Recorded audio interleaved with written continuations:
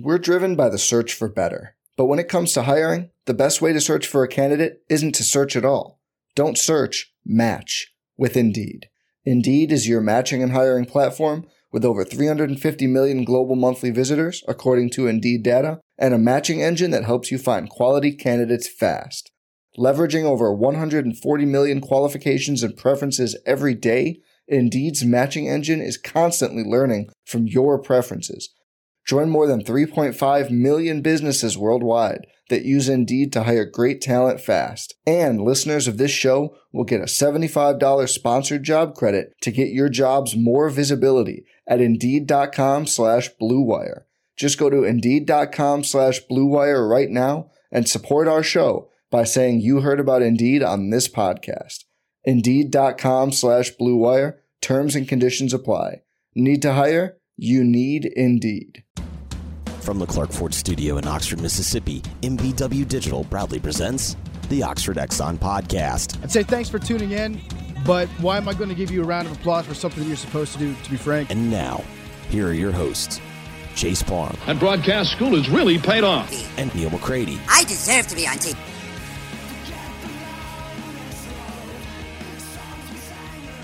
Welcome into this edition of the Oxford Exxon Podcast. Chase Parham, Brian Rippey here with you. A little bit of a late start. We were recording on Wednesday evening prior to the day off for Ole Miss. They practice Sunday, Monday, and Tuesday. And then today they get a day off tomorrow. They'll be back in shoulder pads and shorts on Friday. And then they're going to scrimmage Saturday or Sunday. They haven't announced which day that is, but they'll have their first full pad scrimmage sometime this weekend. So we'll talk some football. We'll talk some different topics here with you for a little bit.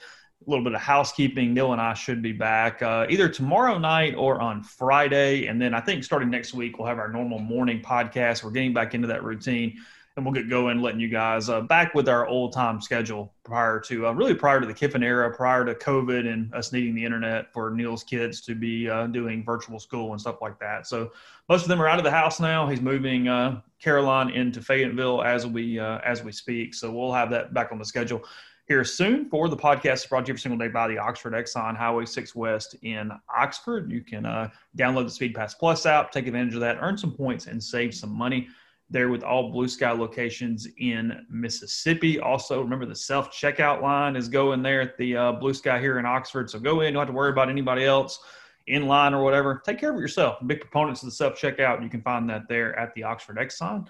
We are also coming to you from the Clark Ford Studio, 662-257-1900, Highway 25 South there in Amory. Corey wants to be your truck guy. He wants to be your car guy, and he will take care of you no matter where you are in the car buying process. Give Corey a call, get a quote within 15 minutes in business hours, and see what he has to offer there for your new Clark Ford.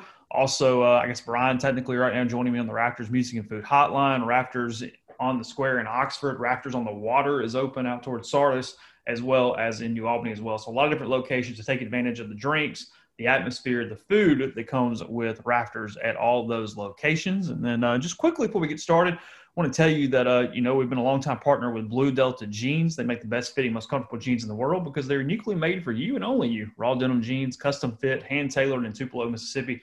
One size fits one at BlueDeltaJeans.com. And our friends at Blue Delta are excited to open registration for the 3rd annual Delta Cup.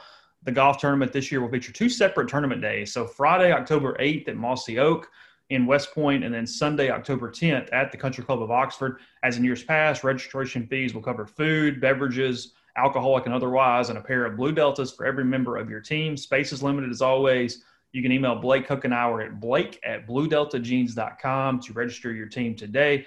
It's a really great event. Remember, we won it a couple years ago, did not fare as well last year. We're going to come back, try to take the title back this year. I think we're going to play at Mossy on that Friday.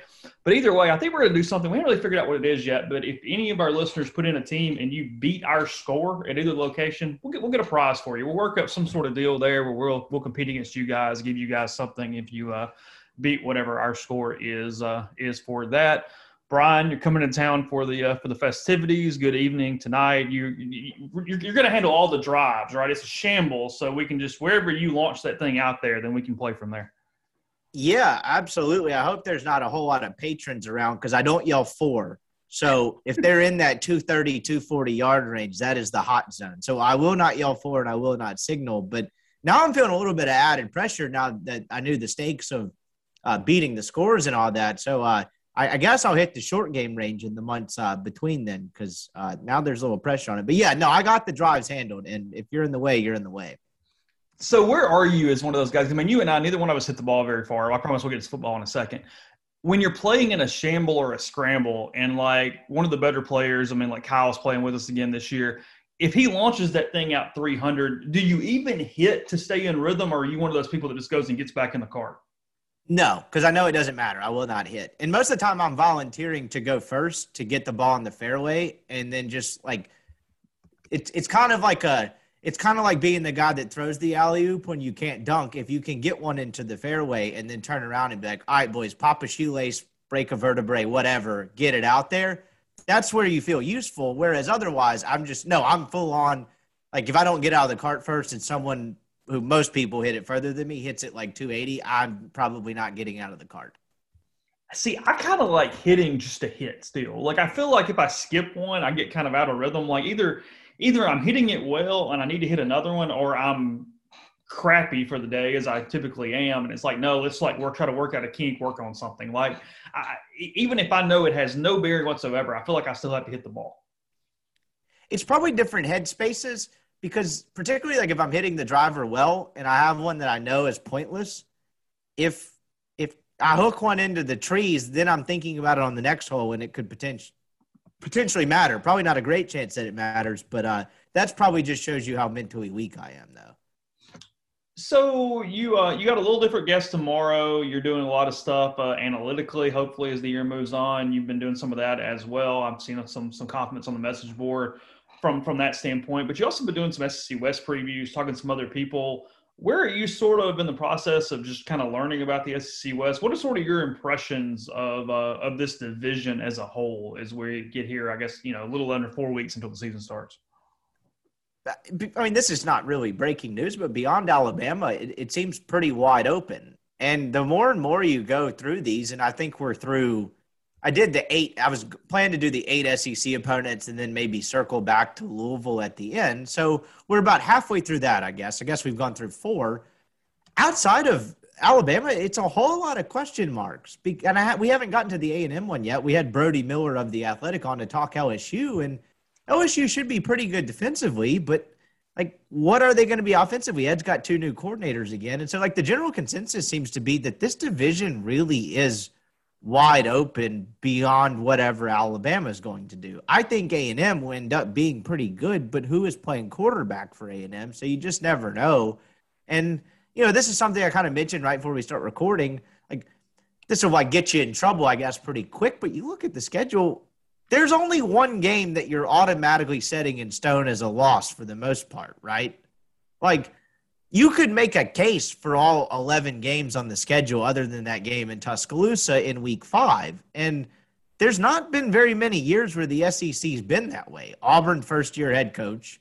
A&M should be pretty good, but you get them in Oxford. I think LSU will be better, but you get them in Oxford. I mean, 2 of their 4 SEC road games are against schools with first-year head coaches. That's a pretty good break. So I guess the more and more I get further into it, it seems like there just seems to be more opportunity for Ole Miss, even if they could be 6-1 at one point in the schedule and not even really be that good. Remember that Matt Luke team in 2018 that was like 5-2 after they won that rock fight against Arkansas, and you're like, how are these guys 5-2? It's probably a less extreme version of that you could have in mid-October with this team. Yeah, because, I mean, that team came back down to earth. I don't think this – because, I'll tell you, and this is probably a little redundant because we talked about this the last few days on the podcast. I've seen a lot of Ole Miss football teams. I've seen good teams. I've seen bad teams. I've seen very average teams. I mean, I've been around football practice and fall camp since 2005, I guess, if I do it correctly in my head. My God, I'm old. And this team just looks – like one of the better teams. And I'm not even talking about, obviously they have one of the better quarterbacks in Matt Corral, who has had a hellaciously good week of practice. I mentioned this the other day. He is leading better than he's ever led before. He's jumping around. He's making every throw. I mean, there's some issues on that offense. There's things we're waiting to see on the defense. Issues may be strong, but unknowns, I guess is the way to put it. But Matt's been exceptional. Nick Broker talked about it today that, hey, he's a whole different level. He looks different. He's even much better than last year to this point. But I'm talking about even physically. I don't know if this is just a credit to Wilson Love, and I'm not trying to do that thing of, oh, well, the current strength coach is great, as always. But that offensive line has gotten in better shape. They're bigger. They're more fit. They're not as kind of chubby as they've been in years past. They put good weight on everybody. The secondary is completely different looking on the defensive side of the standpoint.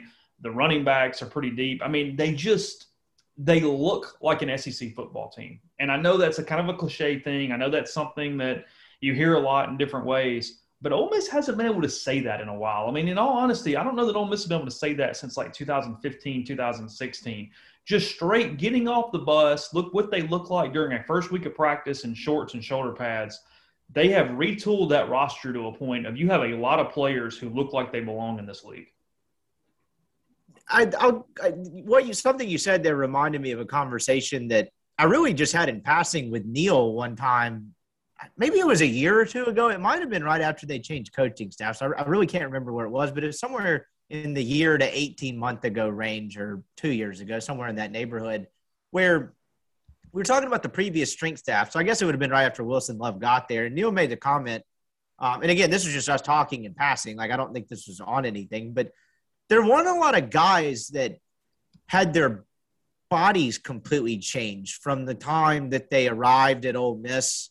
I mean, offensive linemen, probably the one exception to that, just because if you look like you did in high school as offensive lineman, there's zero shot you're ever getting on the field in the SEC. But just in general, particularly on the defensive side, there weren't a lot of complete body transformations where a guy shows up at camp, maybe from freshman to sophomore year. In his sophomore camp, you're like, holy hell, like, what did this guy do in the offseason?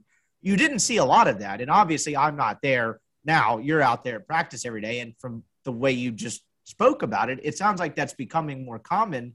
And I never thought about it that way before, but that always stuck with me for whatever reason. And the more I thought back about it, I'm like, it really is kind of true. It's a bunch of guys that look the same in year 4 as they did in year 2. And so I think that matters. And I think you can tell a difference because I think Wilson Love is good at his job. And I think the results are paying off, certainly in terms of just a get off the bus perspective.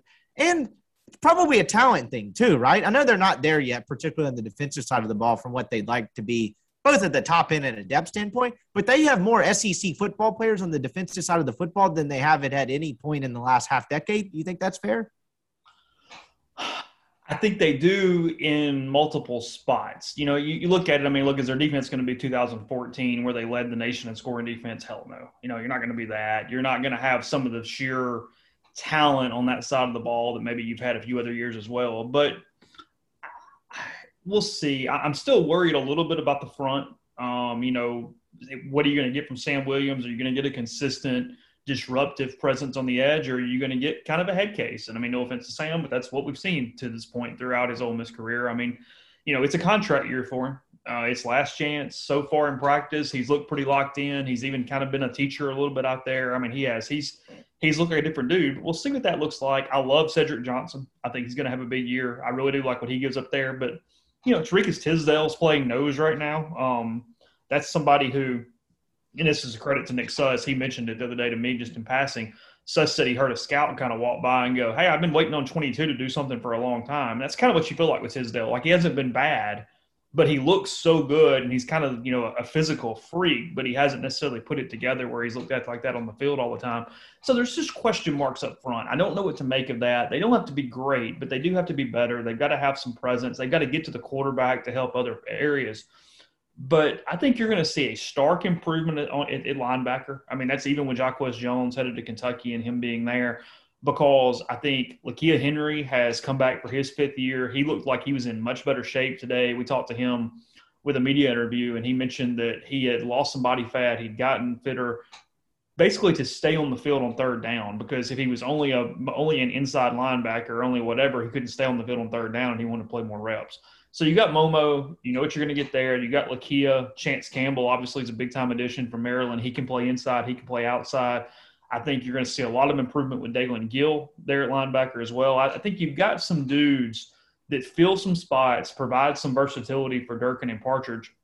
And then it's early, and they're going to need help from up front because, the best pass defense is a good rush. That's how you play pass defense. But their secondary, I know I keep harping on it. You get a full season, though, out of Otis Reese. They moved Keyshawn Smith inside where he looks like a completely different player.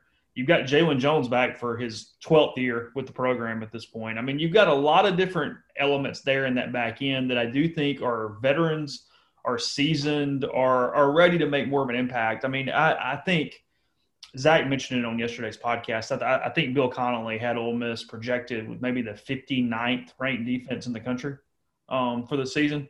If they're a top 60 defense, this team probably is going 9-3 this season. And maybe I think without a shadow of a doubt. I mean, in 19, and now particularly looking back on it, doesn't Mike McIntyre deserve some sort of plaque or medal for what he did with that defense in 19? And they finished, and I should go look this up because this is like the third time I've gotten in front of a microphone and like made this point without knowing exactly where they finished. But they were high 70s or at the worst like 82nd, I think, if I'm not mistaken, in terms of 19.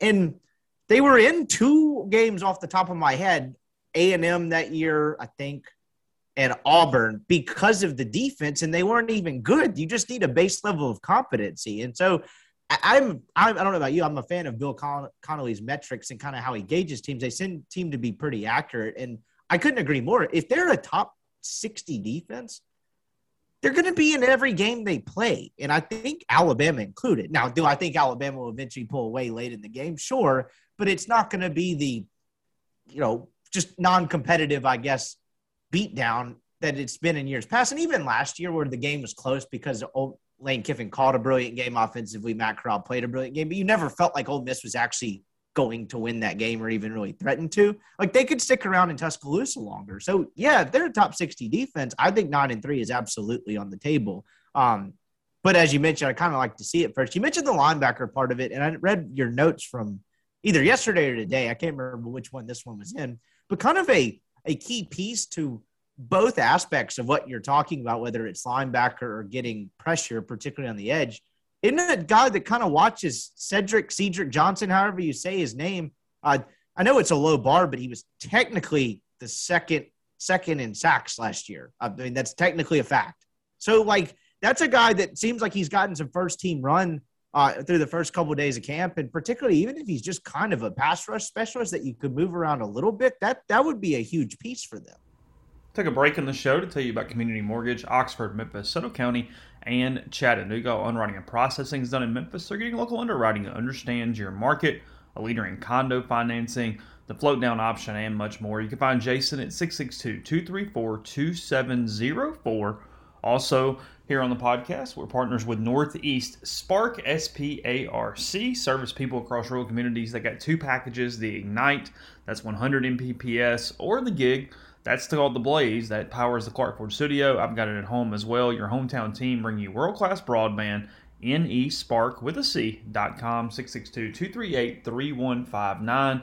Phone services available as well as parental controls, network security, wireless mesh extenders, and more. So call the office for details. Find the best and the fastest internet around here in the Oxford area. Again, that's nespark.com or 662-238-3159. Podcast also brought to you by Visit Oxford. That's visitoxfordms.com/events to find out everything going on locally this week and every week coming up August 13th. The busy season kind of kicking back in gear a little bit. Students back before long. More events coming to the calendar. The Yoknapatawpha Arts Council presenting the Iron Bartender here this Friday. That's at the Powerhouse. I'm one of the guest judges for that. 10 different bartenders from around the area going to put their cocktails up to the test, competition style. If you're there, you can try them out. You can vote on them. Have a big time there at the Powerhouse. You can find out more at oxfordarts.com to see about purchasing tickets, more details about all the different restaurants and bars that are participating in that, and much more. So also on Friday is the Oxford Bus Tours back, 3 o'clock, 4 o'clock. Call Visit Oxford to reserve your spot. You can get adult tickets, children tickets. Remember, with the adult ticket, just won $100 off with a pair of Blue Delta jeans. So a little partner action there between two of our favorite and longtime sponsors.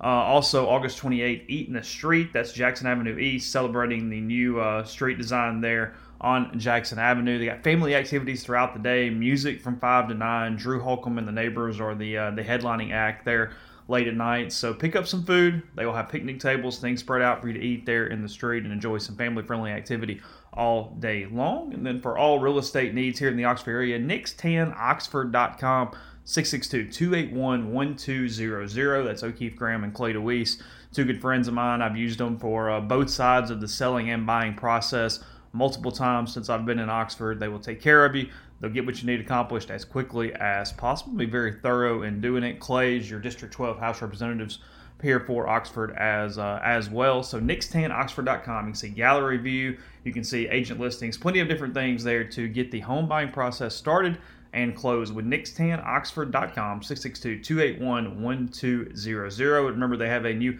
content item they're sponsoring starting next week. We talk a lot of football. That'll be out on Sunday as we recap the first week of Ole Miss football fall camp and then proceed throughout the football season there, courtesy of Nix10Oxford.com. And then podcast also brought to you by G&M Pharmacy, also Tyson Drugs in Holly Springs, G&M here in Oxford, 662-236-2222.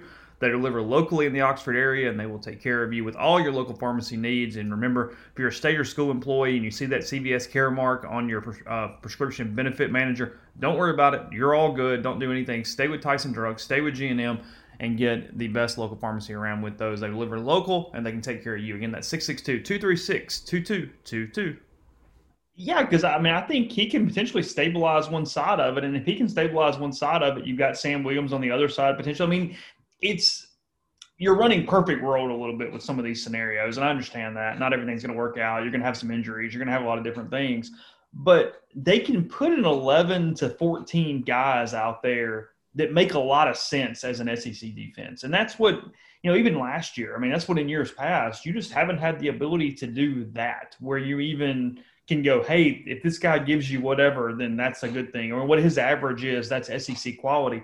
I think Cedric Johnson's a great example of that. I think, even like, Tavius Robinson. I think guys like that are examples of that, where it's, hey, that makes a lot of sense. You're actually putting a defense out there that logically can stop people, can get off the field on third down, can do these different things if they can rush the passer. That still remains my one question mark that we won't know until they lace it up in Atlanta, frankly.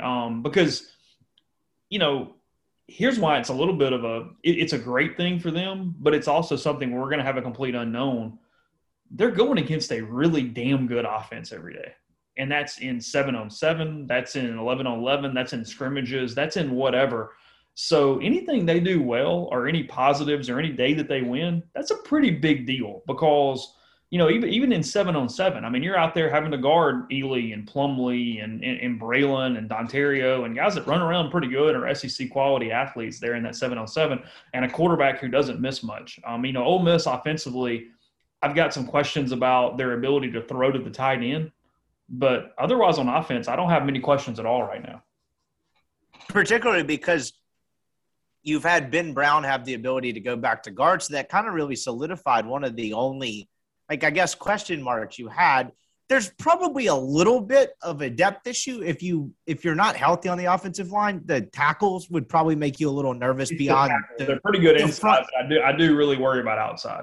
Yeah, I think they're fine at top level. But, there's a world where you start the season even fully healthy with Carter Colquitt as one of the second tackles, is it not? I was kind of doing the math, doing a newsletter earlier today. I'm sure something else would come of it, but there's a world where he's second on the 2 deep, even if they're fully healthy. So you're worried a little bit about the depth there, but I agree. You don't really have very many question marks. And whenever Casey Kelly comes back healthy, he seemed at least competent and serviceable once Yeboah opted out last year and seemed like a decent option. Haven't seen a ton from Chase Rogers, but I agree. And kind of bringing it back for one more thing I was thinking about when something you said regarding the defense earlier, Sam Williams is probably the biggest key to the pass rush in all of this, right? Because it's a guy that, in his defense, they didn't have a spring last year. He had some an off-the-field hiccup that kind of derailed his trajectory in preparing for an otherwise abnormal season in its own right. A guy that hasn't played football in general very long, overcome a lot of stuff even just to get to this point.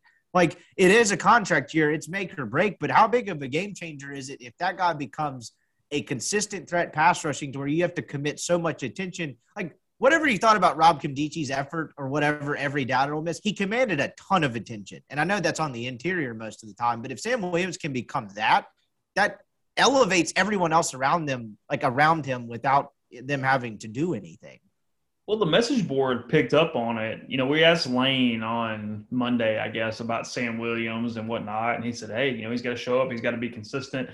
Lane was doing that Saban thing where he was talking directly to the player through the media. I mean, as he was saying the sentences, I'm like, yeah, that dude is like looking Sam in the eyes right now as he's saying this thing. Because, no, I mean, I think you're almost pleading with the kid to go, hey, look, it's right there. Like, for your future, for what we can potentially be on defense. I mean, no, if you're talking about like the 2 or 3 guys, I mean, we always do it for baseball, but it works for football too. If you want to give me like some stats for some defenders, just give me Sam Williams on how many snaps he played, on how many tackles for loss, on how many sacks. Like, tell me what he did, and I'll be able to retool this thing in some different directions. Because, you know, if he didn't do anything, then I go, okay, who stepped up, who had to fill those spots, where are they at from a depth standpoint?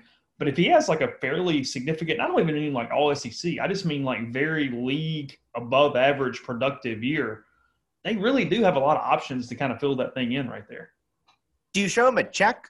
Do you like call him in the office and just say, like, here, son, this is what a late first rounder goes for. This is how many teams that are going to need a pass rusher. And in the NFL these days, you can name 30 of them. Like, is that what you do it? You stick it in his locker? I know that's probably more of a Hugh Freeze stick, but like in some ways, like I would, and I'm sure Kiffin has done this and they're much smarter than I am, but like I would almost just sit him down and just be like, you know, team aside for a second. If you can do this every snap, here's what, like, how your entire future could change. Because, I mean, I know he's a little bit older, but even at like 22, I imagine you're not thinking about that totally. But if you could like tangibly quantify, hey, if you do this, here's what could be in your bank account, that would get my attention.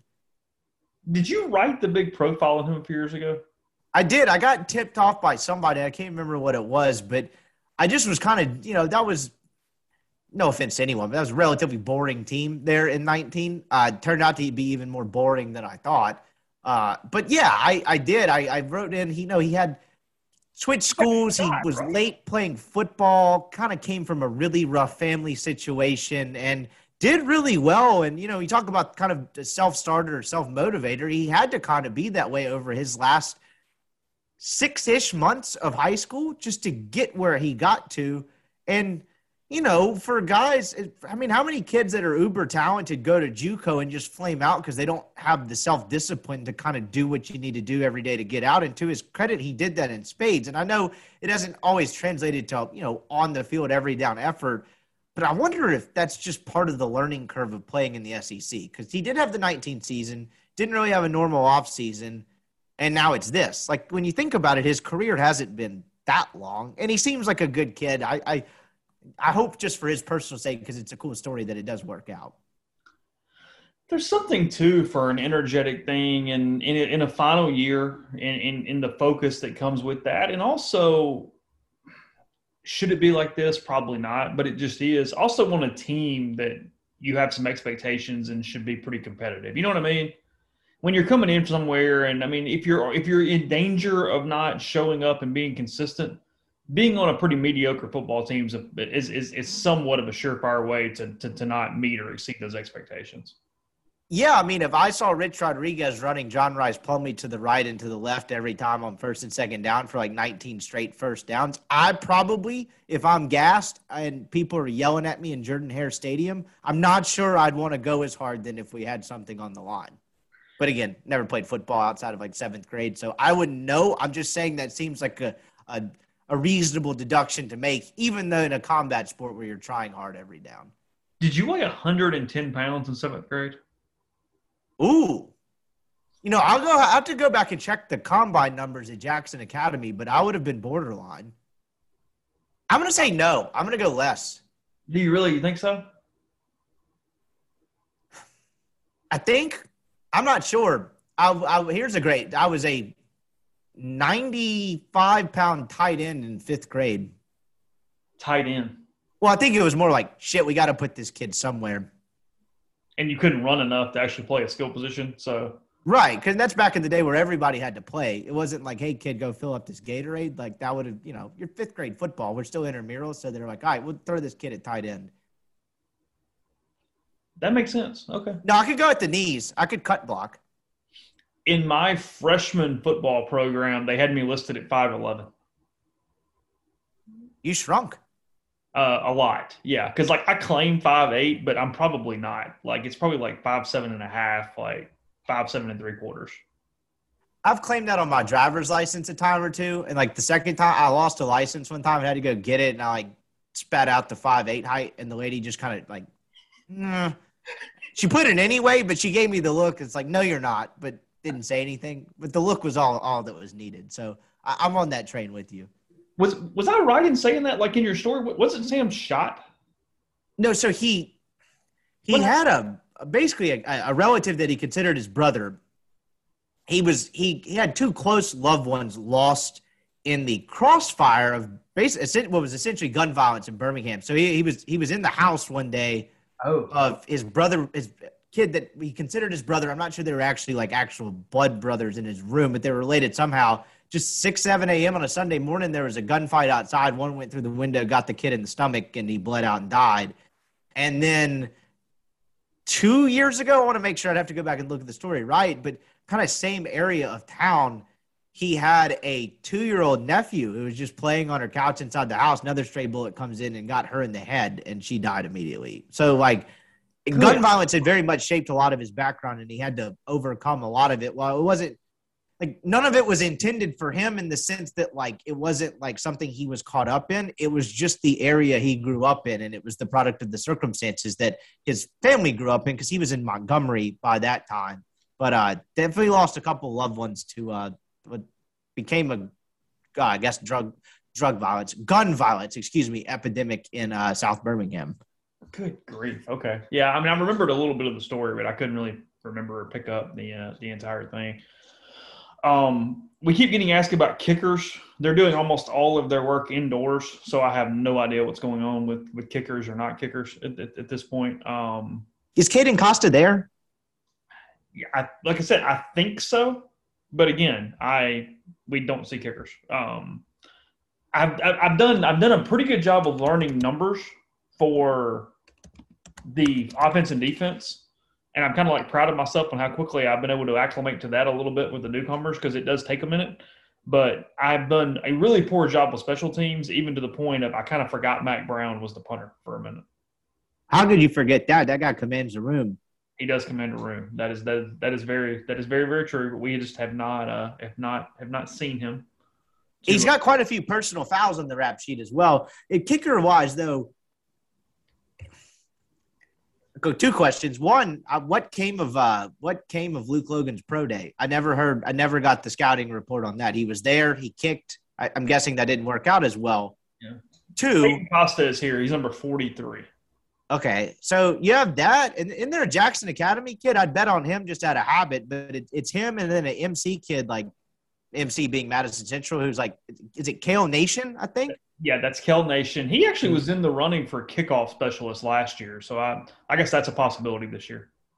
And the other kid is Land Gebhardt. Is that correct? That is correct. Yes. Jesus, if he didn't live in Eastover, I'd like to see proof of address. But you got 3, you got 3 options. So you assume it's how do you? Have you ever wrote a story on a kicking battle? I don't remember. How do you even gauge that? You assume the highest rated kid will win out, but would it shock you if one of those walk-on kids won the job? What the hell do we know?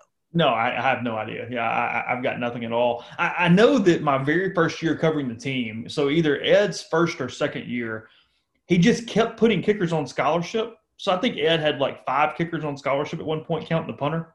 Because you would look up and it was what the hell? And then what the hell? And it was another one and another one and another one. Because that would have been that was Rob Park and a kid named maybe Matt Hinkle and Will Mosley. It was just kicker after kicker after kicker after kicker. Matt Hinkle was a Jackson Academy kid. It really just became Kicker U. So the Land Gebhardt comes from a long line of kickers at the corner of Ridgewood and Sheffield.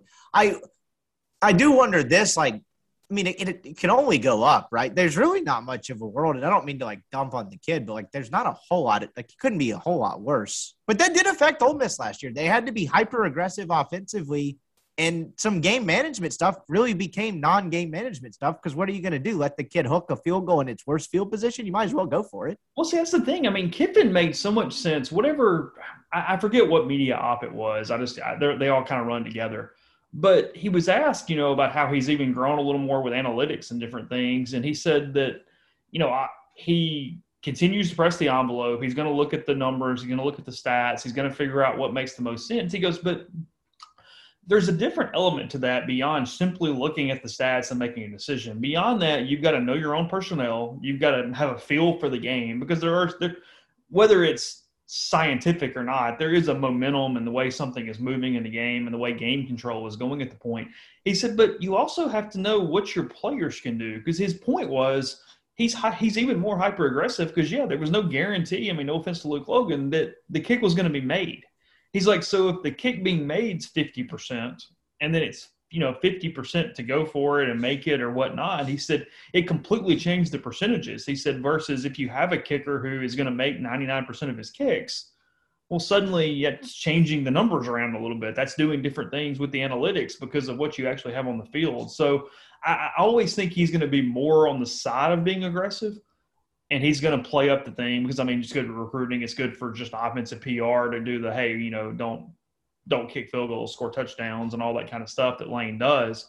But if he has a surefire kicker, it does at least give him the option to grab some points and do different things in football games because, I mean, frankly, anything beyond 20 yards last year, he was pretty highly stressed on what to do and how to figure things. And it also made it worse, and I think they were better this year with this. It also made it worse because his interior offensive line had a hard time getting pushed last year. So when they had short down to go distances in the red zone, they had a really hard time running the football. So in addition to not really wanting to kick, he also was having to scheme pass plays and misdirections and different things because they had kind of even though they led the SEC in rushing, they had a very weak kind of goal line push, drive the football inside the red zone. And because of that, it changed his play calling and I think changed his stress levels in a lot of circumstances. Yeah, absolutely. And like it makes you, I guess, if you're an Ole Miss fan, grateful for Gary Wunderlich. The one time I did a story on a kicker was like kind of Wunderlich's peak. He had made the game winner at A&M the year before, and I was working in-house that year, and they wanted me to write a story on him. And I was interviewing Will Gleason for it.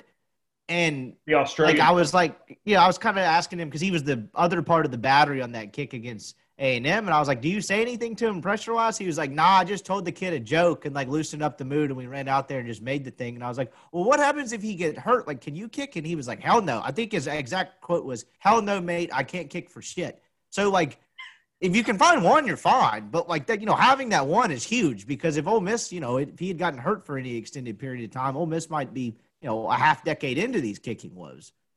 It's why, look, I'm not a coach and I respect their ability to do whatever they need to do. But if you find a really freaking good kicker, put that cat on scholarship. Like it's worth the scholarship to get the better kicker. You cannot convince me otherwise. I know forever Alabama was like, no, absolutely not. You're a walk-on until you do whatever. Well, you see where that got them. They missed kick after kick after kick for years. I mean, if you actually can find one of those dudes, you got to lock him up. Ole Miss made one kick over 40 yards in the last two seasons. 1 for 4 in 19, 0 for 3 in 18. Or excuse me, 0 for 3 in 20. Oh my God. Yeah, that's not great.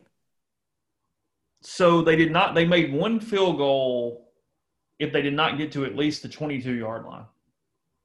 Yes, exactly right. Yeah. Now, granted, they made the red zone or they didn't score.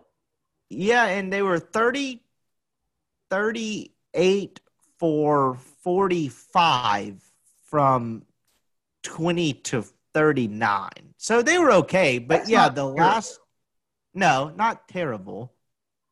But, over 40, one made kick in the last two seasons. That's remarkable. Yeah, it's not great. Also keep getting asked who's returning kicks, and the answer right now is the whole damn roster. they have like the entire team returning punts right now. So I have no way to make up what that looks like. I don't know. Beats me. They'd prefer to be Ely, but there's probably a world where they want to get him the football in so many different ways. Do you really want that kid twisting an ankle returning kicks? And beyond that, like once it becomes okay with the returning kickoffs, I don't. My hunch is he does not return punts. Right. Eighth-year senior Jalen Jones actually has a kick return for a touchdown to his name, if I'm not mistaken. I think he took the opening kick back of the 18 season against Tech. Maybe that's an option. That is correct. Now, I don't know how he runs now compared to them with the injuries and different things. But, yeah, I think Ely is still the primary kick returner because I do think they trust the other backfield guys enough to be able to allow him to do that. But I have no idea what they'll do for punting. I mean, it's seriously like 10 dudes when they're doing that in practice right now. So I don't know what that looks like. How about John Rice Plumlee? We made it this far without talking about him. He has not – taking a snap at quarterback. I'll tell you, he still has got to handle drops a little bit. I mean, there's still a couple drops that stick out in practices and different things. I mean, it's still new.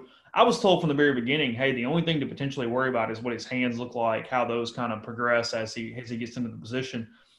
But the credit to him, because, I mean, he is an athlete. There's no doubt about that. He's added weight since baseball season. He's in football weight. He looks better from a football standpoint. And when he does catch the football and does things, he looks really freaking natural. I mean, it's impressive when he pulls off plays. I mean, so I don't know what kind of expectations to put on it. I don't know how many touches a game he's going to get. I know nothing about that in a way to actually make it make sense. But I'm just telling you, there are times where he pops as good as anybody in the field not named Jerry and Ely. The Oxford Exxon podcast also brought to you by Comer Heating and Air. Comer Heating and Air is the name you can trust. With more than 50 years of professional HVAC experience in Oxford, Tupelo, and the surrounding area, get in touch with Eric and all the great people at Comer, 662-801-1777 for all of your heating and cooling needs. Again, Comer Heating and Air, 662-801-1777. The College Corner is your one-stop Rebel Shop, 2 locations in the Jackson area and Ridgeland. It's next to Fleet Feet. In Flowood, it's next to Half Shell. If you don't live in Jackson, just go to collegecornerstore.com. Plus, you can find them on Facebook and Instagram. Again, the College Corner, collegecornerstore.com. Also brought to you by Pinnacle. They're based in Madison, Mississippi. Clients in more than 20 states, advisors in multiple states as well. Also home to the Pinnacle Advisory Services team, where they'll conduct a complimentary, no-obligation benchmarking and analysis of your current 401k plan. Mention that you heard about Pinnacle, and they'll take care of you with a little bit extra kind service. Martin Palomo and the people at Pinnacle, great to us. They'll be great to you as well. It's mypinwealth.com. Also brought to you by John Edwards, Regency Travel Incorporated in Memphis. It's part of Virtuoso. It's a worldwide network of travel partners that allows John to supply his clients with added values, unique benefits simply not available to other travelers. Get in touch with John. Give him some parameters. Give him a budget. And let him give you options and help you make your vacation one that will be one that will create a lifetime of unique memories. 901-494-3387 or jedwards@regencytravel.net. First-time clients can save $50 off their first booked trip just by telling John you heard about Regency Travel on the podcast. Also brought to you by Grenada Nissan. If you're in the market for a Nissan vehicle, Grenada Nissan's the place to go. A complete selection of new and previously owned Nissan vehicles. Great lease deals as well. Just off Interstate 55 in Grenada, GrenadaNissanUSA.com. And we're brought to you by Whitney McNutt of Tommy Morgan Incorporated Realtors, serving you for all your real estate needs in Oxford and Tupelo. Whitney sells condos, land, commercial, and residential family homes. You can reach her at 662-567-2573 or 662-842-3844. And we're brought to you by Alpha Specialties. Located at 1670 Highway 80 in Pearl, Mississippi, Alpha is your trailer-specific professional. If you want to haul it, they can call it at Alpha. It is the premium trailer dealership in Mississippi. It is home to Load Trail, the premium brand trailer, highest quality utility equipment, dump, and gooseneck trailers being built today. They also have Hallmark cargo trailers, one of the most quality cargo trailers on the market, perfect for hauling goods to markets and shows, ATVs to deer camp, hauling race cars, and more. They also do all types of truck accessories, and listeners can get 10% off a yearly trailer service and inspection at Alpha's full-service shop.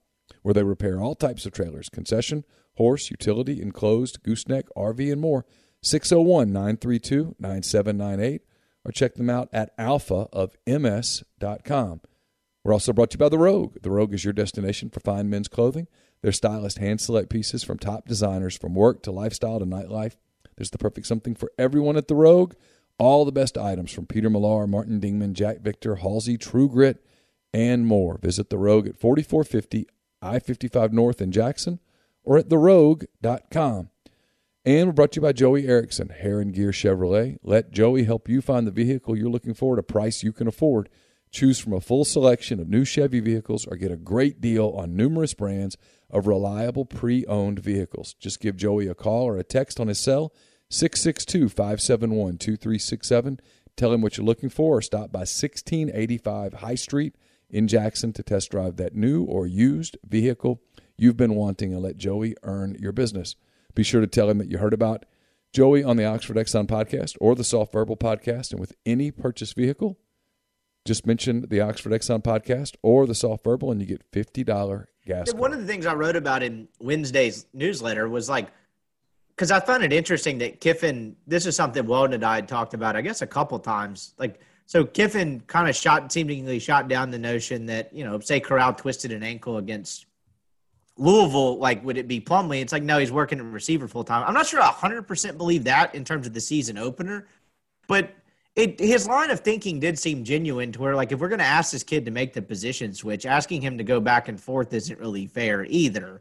So that kind of brings the whole QB2 thing into focus as well, right? It seems like Altmaier's probably the kid with the more upside, but Kincaid Dent's been in the program longer. And Weldon put it a good way the other day. So it's a question you hope you never have to answer, but it is kind of an interesting development. We're probably being stubborn on this. This is not sourced. We have no reason to believe this.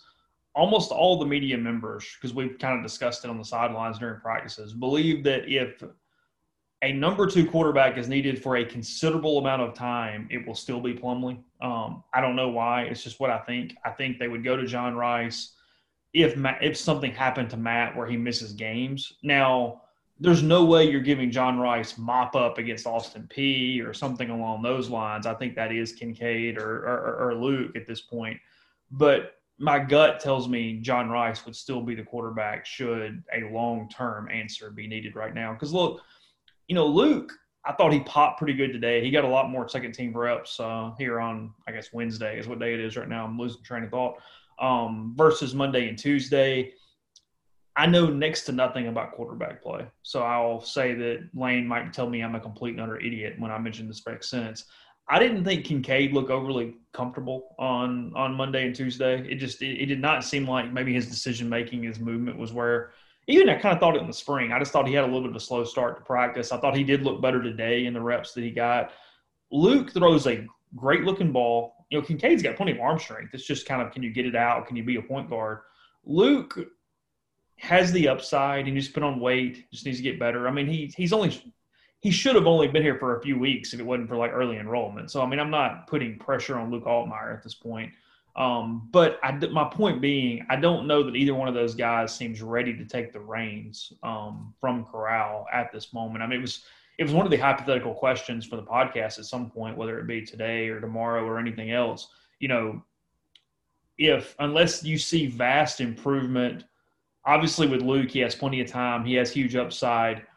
Does Ole Miss end up considering the transfer portal in the winter just to go get somebody to add to the competition when Matt does leave and go pro at the end of the year?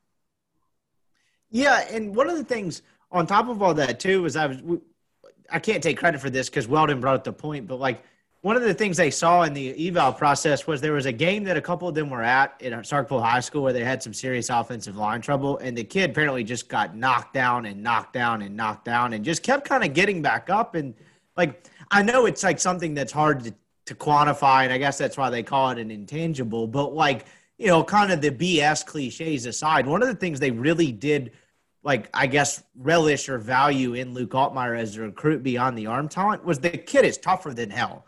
And maybe it was just one game, smaller sample size, but if that is needed, Like, I don't think he'll be scared of the moment. And for all the struggles that State had last year, Will Rogers is another kid that came in and wasn't scared at all. And different offense, different system, different circumstances, but there is a base level of like fearlessness you'd have to come in into presumably an adverse circumstance like that and be competent and thrive or whatever. And it seems like Luke Altmaier has that in spades. And I know most of us, myself included, have not seen that because he hasn't played a game. But I do wonder if that factors into it at all. And I wonder how like keenly aware this current coaching staff is of that, because that was one of the first things out of Weldon's mouth when talking about evaluating him is this kid is tougher than hell and he can get hit 15 times and he's going to get back up with the same enthusiasm the 16th time. Sounds simplistic again, but I don't think you can completely devalue that because you have to have that as a backup quarterback beyond a base level of skill set. And like you mentioned, being a point guard and getting the football out, you can't be peeing down your leg, for the lack of a better phrase, in Tiger Stadium or something like that. And I think that's probably something to factor into this as well. Yeah, no, I like him. I mean, like I said, just because he's not ready today in his first fall weeks on practice, on campus, period. I mean, you're not going to hold that against him. I think he very easily could be an SEC quarterback and a damn good one day. There's just no doubt about that. It's also a little misleading to the eyes because you're comparing them to Corral. That's who you're seeing them next to for everything that happens. And from a sheer ability level, I mean, Corral's about as good as we've seen in an Ole Miss uniform in a long time. Just the way he looks in practice, the way he throws the ball, the way his release is. I mean,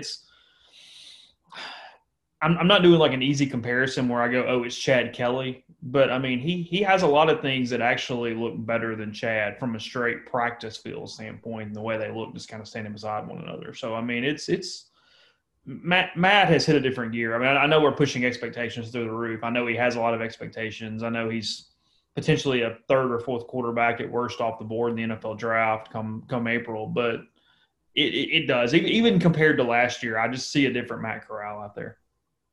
He deserves every bit of the accolades he's getting, because you think in this day and age where college football is essentially free agency, what he had to deal with in 19 and just having a complete maniac as his offensive coordinator, who between that and the head coach just pretty much tried to pigeonhole this offense into something they wanted it to be. Like, I don't even know I guess what I'm getting at is, one, being around the program, you could see that from day one, the talent and the skill set he had, even from just small snippets in practice and the arm talent that he had. But it's really kind of an incredible story, and I know all the cliched stories got written about him in SEC media days, but the fact that he's still here and doing what he's doing and kind of having some semblance of stability given his first 2 years in the program is honestly pretty remarkable. Or I guess first 3 years in the program, really.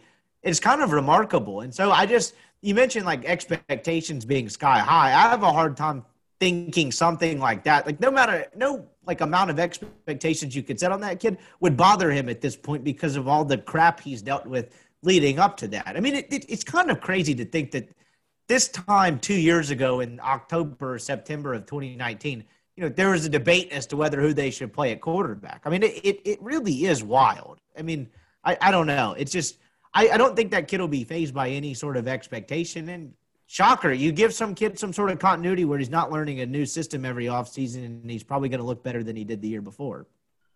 We've come a long way since Matt Corral was fighting Mississippi State at the Egg Bowl that night. And calling his own play? Sorry, next year. You're right. What was that kid, Fred Peters, Marcus, what was his name? The kid that he got into it with? It might have been Fred Peters. No. Jamal. Is it Peters or Jamal something? Peters. Yeah, it was Jamal. Yeah, that's probably what it is. Yeah, they have come a long way. The ultimate irony in that is the in-house clip they loved to pump for a while where he was clearly visibly upset. He hugs Luke coming off the field, and they're like, he's telling him he's the future. We're going to build this together, only to, undercut him from the knees, 9 months later.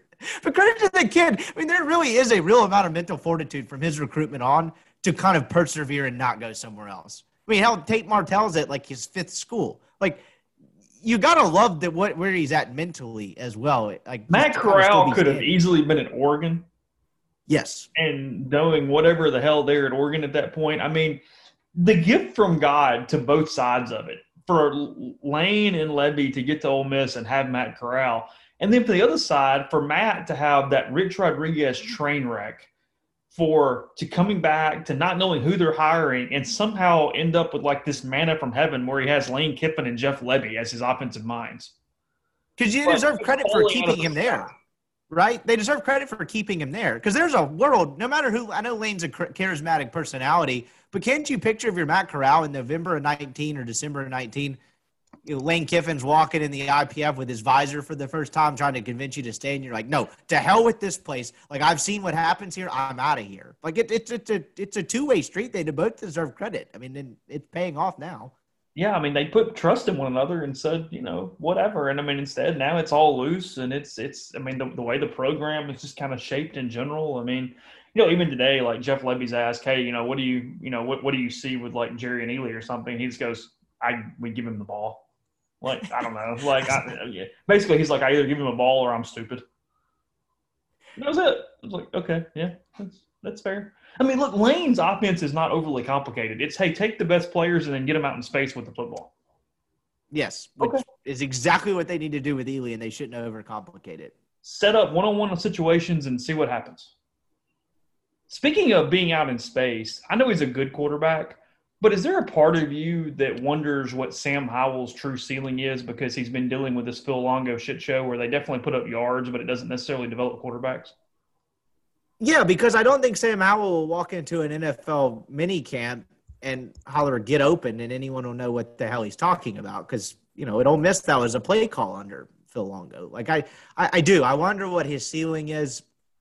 And even just the drop-off from the ACC to the SEC – or SEC to ACC, I guess I said that backwards, is probably more conducive to that simplistic Longo offense because, I mean, you saw it. Longo played, like, he was okay against the bad teams, but when you start getting larger support staffs and more eyeballs cutting up film and tracking tendencies every week, he sucked against the better offenses, and you don't really see that a whole lot in the ACC, or I should say a whole lot, as much other than the Clemsons and the Florida States, and I don't even really know what Miami is from a staffing budget and all of that these days. So, yes, I do wonder that. I do think there's a world where Matt Corral improves his draft stock probably more than we think he could this season. What's the ceiling? I mean, at the risk of talking out of my ass thinking I'm Todd McShay, I don't know. I mean, if he's a mid-first-round pick, would it shock you if he's the second quarterback taken? If you're second quarterback taken, you're probably a top 10 pick. Right. It's hard in today's NFL to get through 10 picks without two quarterbacks off the board. What do you like? And I don't even know the answer to this. What are you hesitant about with? Like, say he does everything he did last year, then some, and doesn't have the 2 6-turnover games. What are you hesitant about? What does not translate to the NFL with Matt Corral? Oh no, I think it's decision making only. I think he fixes decision making. It's hard. It's hard to find a lot. I mean, would they like him to be taller? Sure, absolutely. I mean, there's some things that if I'm just nitpicking him to death, I don't necessarily love compared to another guy. I mean, he's not the most prototypical quarterback in the world, but there's plenty of quarterbacks that are his size that make it in the NFL. I mean, he has enough arm strength. He has enough moxie. He moves probably better than he gets credit for because, frankly, he needs to be careful there because they can't afford him to get hurt. So he has to really pick and choose when he runs the football. But I think it's all head stuff. I think it's just another year of running a program. It's another year for decision making. It's another year of handling his business in a very professional manner. I mean, I think what Matt needs to do is right there in front of him. It's just not having any missteps and continue a maturation and a progression that seems to be well on its way. Agreed. And, so I fault him less for the LSU game because they were shorthanded and it got to a point where he was just trying to kind of make things happen in the rain. And the Arkansas game was, I think, a good learning moment for him. And I know Kiffin talked about that at SEC Media Day about just kind of leaving him in there and letting him figure it out. Well, the problem with that was the last teaching moment he had, he got benched. Like, I mean, he got pulled out of the game. He had Plumlee ended up like kind of breathing down his back. So he never really got to learn. And so I think, if you can kind of take some lessons from the Arkansas game, and I just don't know how much stock he put in that LSU game, like I mentioned. Like, I mean, the kid's still fairly young in terms of his maturation. And, like, I mean, until midway through last season, he had what? 3 SEC starts under his belt? That's not a lot. Mm-hmm. No, he's been all tossed around as a quarterback during his career. There's no doubt about that. I mean, we don't know. I mean, we're doing a podcast in the last few minutes of it here when we're just speculating because why not? It's football season and it's fall camp. Do you anticipate a great fix at that decision making? I mean, do you feel like your expectation is that he will get better and not have those just dog games? I mean, it's not like he's not going to throw a pick because frankly, he's kind of a gunslinger. I mean, he's going to throw some balls in some weird spots from time to time. But, I mean, do you think he has fixed that, oh, God, I've never seen this covered 6-interception game? Yeah, I do because – and talk is cheap. And no, like I remember the press conference of the first availability he had after the Arkansas thing where he kind of, if you go back and look at it, like he didn't go into too much detail, but kind of felt like he articulately figured out what happened in terms of whatever soft zone Arkansas was running. And like you could almost sense in his voice in that moment that he wished he had another crack at it. It's like looking back on film, oh, this is what happened here. And he had not had those learning experiences as a young quarterback. So I think that's part of it that I would point as evidence to fix it. I think the second part of it is going through a scheme for a second time, not learning a new one, having a spring and having any sort of continuity. I think that'll help. And if the defense is any better at all, I think if last year showed him anything is he doesn't have to do everything. He has a lot of weapons around him offensively, and he'll have a somewhat competent defense. And then I guess the last point I would make in terms of him fixing that is there's probably got to be some self-confidence from having success for the first time in his career. And he trusts his coaches. Yeah, that helps too. He's not calling his own plays on, 4th and 20-something in the Egg Bowl. I mean, he cracked me up on Monday or whatever day it is. Like I said, everything's kind of running together right here. That he came in wearing a Lane Train T-shirt. I saw this. And I was like, okay, fine. Like, whatever. This is just like, it's nuts. Kind of last thing, you've talked to him once a week here for a couple of weeks. What have you thought about the episodes with Weldon Rodenberg? Obviously, a former recruiting staffer for Ole Miss, has more football knowledge than you and I combined. Frankly, what has sort of been your takeaways from that to this point? I think it's been the best part about it so far. So he kind of took me through the first episode, the cutting up film process. And if I had more time on my hands, I would do the same thing with podcasts. I would categorize them in good lines, bad lines, and mediocre lines and send them to him and really evaluate his tape. But no, not really. He's very he speaks well. He has, like you mentioned, more football knowledge than you and I have, combined and then some. But it's really helpful in the sense that he's recruited this entire roster. Even considering even this class, because I believe he stopped working right after the early signing period of this past class. So he knows a lot of this roster and he has a lot of insight and a lot of knowledge. So whenever I have, a blind squirrel finds a nut every now and again, but then if I can throw something out there about a player evaluation or what I think a guy is, like he hasn't been scared to correct me and be like, no, that's not what it is. Here's what the issue is. And, there's very few guys out there that can do that without, seemingly talking out of their backside. Like he actually recruited the roster. He's looked at the tape and all these guys. I think he brings invaluable knowledge there. And he's just a smart dude in general. So I've learned, a lot about this team in just 2 hours of talking to him over 2 episodes. I think he'll be a great addition throughout the season. What's who would you like to preview next? What's on the docket? Well, we're going in order, which it took me 2 opponent previews to screw up. I struck out trying to find a Tennessee guy. The podcast ended up being a day late, only to realize their next opponent after Alabama was Arkansas and not Tennessee. So we've already gone out of order. So I believe the next one up is Auburn. So we'll go Auburn and then go straight down the schedule after that.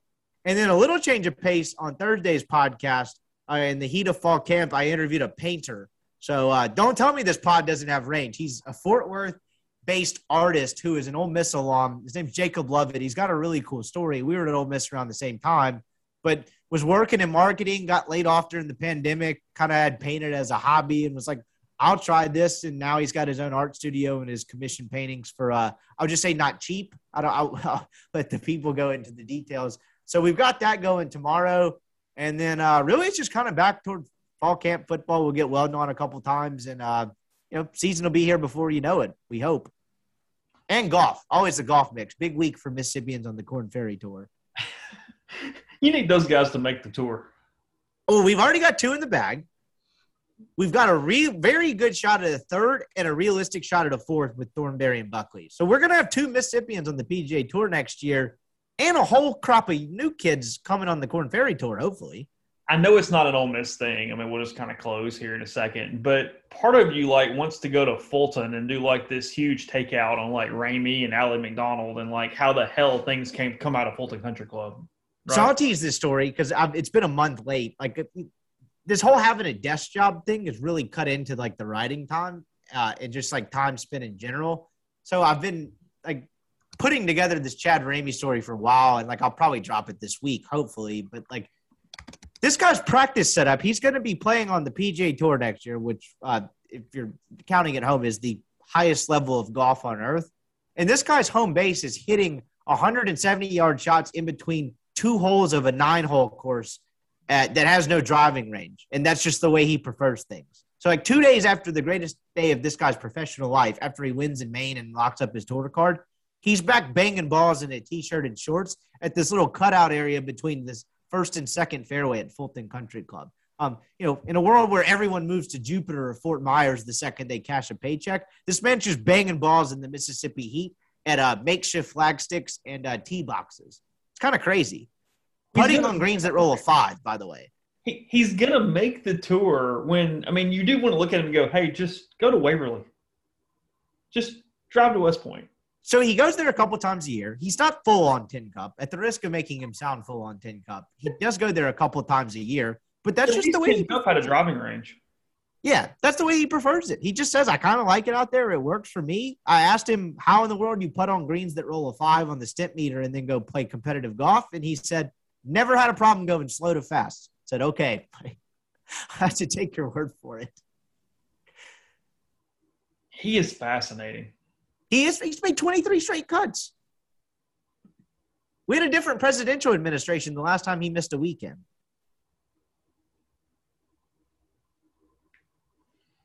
That's insane. No, he's a great story. He really is. It's pretty neat. So be eager to read that whenever you finish it and you get time to get away from your cooking oil and get back to the writing portion of how you spend your days. So it's all we had a podcast listener DM me the other day, and forgive me, whoever this is out there, I forgot to answer, but I made some joke about being a grease salesman, and he messaged me and said, I sell grease too. What company are you out of? Really?